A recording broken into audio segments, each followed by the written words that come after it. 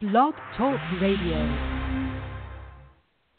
Welcome to Liberty and the Law, the podcast series that examines the critical elements of a strong legal defense in criminal cases. Join respected attorney James Doerr for this lively discussion on the rights of criminal defendants and the important role defense attorneys play in our legal system. Here on Liberty and the Law, we've had a number of discussions in which we've tried to explain certain aspects of the criminal defense system. Lavelle Law defense attorney James Doerr has always done a great job explaining the process around different types of charges and always shares with us a great look behind the scenes to better understand how cases are handled. Today what we're going to do is we're going to take a step, maybe even two steps back, and talk about the history of our laws and how some of the structures that attorneys like James operate in came to be. So it should be great insight. Hi everybody, this is Jim Mitchell, and happy to welcome you back to Liberty and the Law, and as much so to welcome attorney James Doerr back as well. Jim, it's good to talk to you again. How are you today? I'm doing well, Jim. I'm happy to be back on the show, and like you said, I think we're going to get back to some basics on the law here.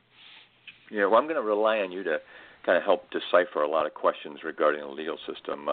Some of these are things we just never really stop to think about, but if you listen closely to discussions or personal experiences, stories about criminal law, you hear different types of crime, different jurisdictions, different law, and other factors that sort of speak to the complexity we'll try and pick apart today. So I'll start at the beginning with a very broad question about, I guess, what we'd call the authority of law. So, where do prosecutors and entities like a state or a municipality get the authority to make and then ultimately enforce laws? Well, to start with, the government gets the authority from the people. So in the course of establishing the nation and beforehand, the colonies in establishing the nation, set up the constitutional law system, or the Constitution, drafted the Constitution, which spelled out specifically the powers of the different branches of the government and the powers that were granted to that government by the states and the people. So you're on the federal level, your U.S. Constitution would be that framework, that basic framework of setting up the government. Okay, and similarly in Illinois, we have a state constitution as well. All the states have their own constitutions. Some systems are a little bit different than others, but they have the basic granting of authority. So how the prosecutors can have that authority would have been granted by some formal document granting police powers to that state. And are those powers established and set up for general purposes of keeping the peace, of providing a safe environment? Is there sort of would you point to something and say that's why we do this? Right. I think that generally police power is there to protect public health and safety. So in that broad, that large umbrella of that, protecting the public is one of the duties of a prosecutor, and why the governments are set up to begin with, because we're it's a collective effort on our part to provide like you said a safe and peaceful environment for citizens. Mm-hmm. And you referenced going back to the really the formation of our country as a starting point for some of this, and I know there's laws that have been on the books a long time. Do all these various entities, do they frequently update these, whether it's a code or a constitution or a set of laws? How often do things like that really get reviewed and changed? Well, it depends on the area of law, but it's a common question. Well, what's the law on, pick a subject? And that's where the attorney would start the research project of, okay, I better find out what the law is on this. And it could be kind of a web of different things that would influence. Like, say, there's a drug arrest, okay?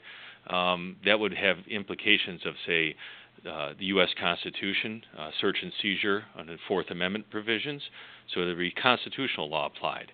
And at the same time, you have, say, an agent from a police department here in Illinois. So we're looking at statutory authority for that police officer. Illinois also has search and seizure law and has codified some of this law. So there's different statutes that come into play.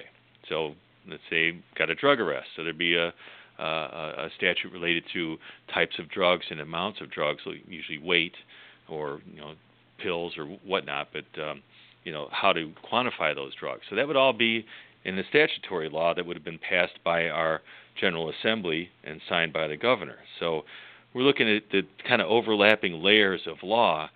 And as a defense lawyer, I had that question, what's the law on this? Well, if I want to challenge, say, the stop or the search of a vehicle, I'm looking at different things, all the way to the U.S. Constitution and how the Supreme Court has interpreted the Constitution, and also looking at individual laws of the state of Illinois. So you can see how there's that overlapping, and as a defense attorney, we need to check all of it. You have to look at every individual basis under the law or the laws to challenge if we can. So I've heard some terms there, and I was thinking of this earlier because there are certain things when those of us in the general public talk about this, we throw terms around. So you hear constitutional law, and you referred to statutory law and different criminal codes. Are we just using different terms to describe the same thing, or are those actually different types of laws and different pieces of law? They're different types of laws. Starting from the basics, constitutional law. Everybody has heard of the U.S. Constitution. It has some basic understanding of the document. You have statutory law, which is laws passed by legislatures. They're codified in Illinois to be codified in the Illinois compiled statutes, but different states have different methods where the laws have to be published, put on the books, so the public can be notified of those laws. It's one of those basic premises of that your citizenry is notified of the laws that will be enforced against them, because obviously you want to know what laws you'd be potentially violating. So laws have to be codified or published. And then we also have case law, where we have judges who are rendering decisions on applying those laws and what certain terms in those laws may possibly mean. So they'll flesh out, what does this law mean? How do we interpret this law? How should it be applied, or is it being applied improperly here? So, different. Like I said, there's different layers of the law, and they all are relevant. Every one of those areas is a potential for a defense attorney to seek, methods to attack charges against the client. So we're looking at all of it. Yeah, my guest today, you're hearing from Attorney James Doerr, Lavelle Law, and he's the guiding force behind this podcast series. And he always, shares his experience from more than 2 decades of criminal defense. Maybe this month we'll refer to him as Professor Doerr. He's taking time to explain quite a bit. I'm scribbling down. I like that, Professor Rhino.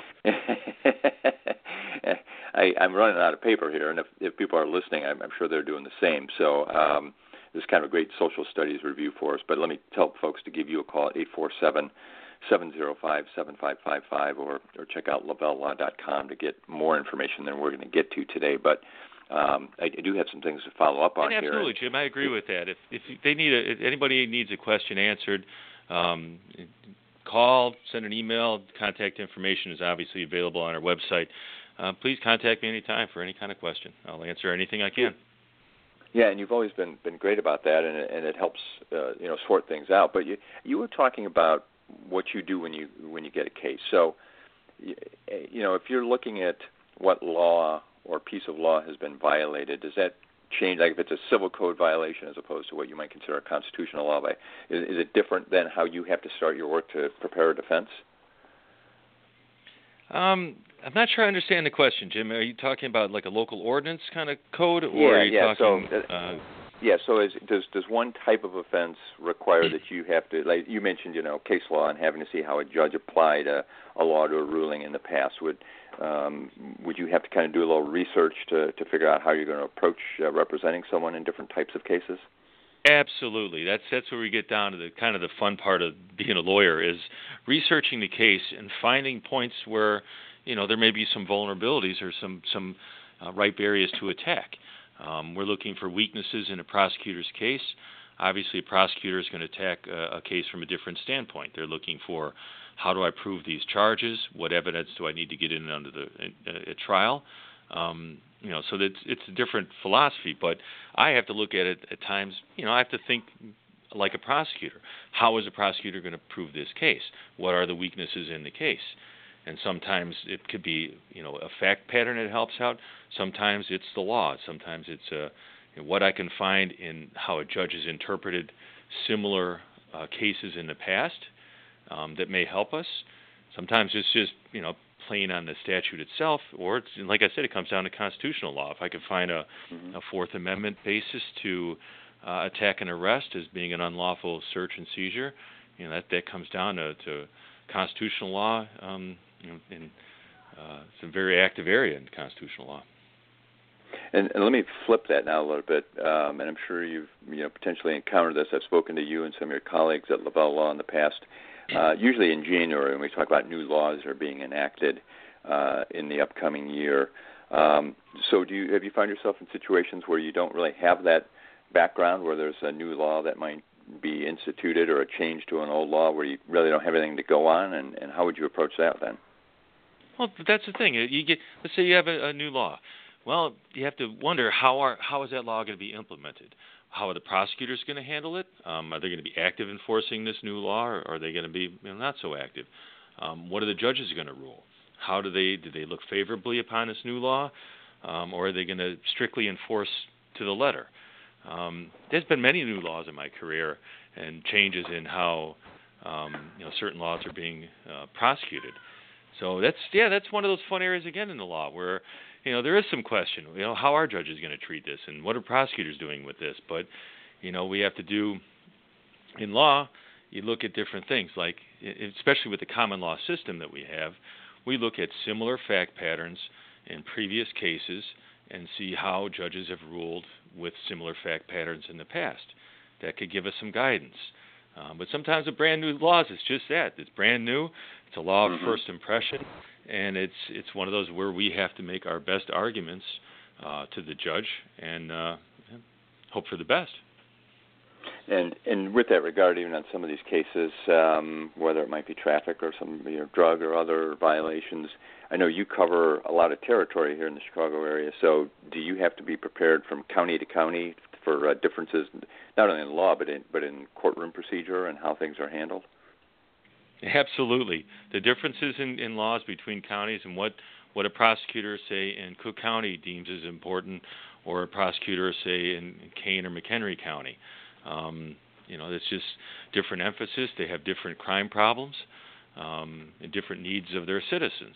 So, you have to be prepared for not only differences in local statutes, because there could be things on a county level, but there's also you have to know, the players in the courtroom.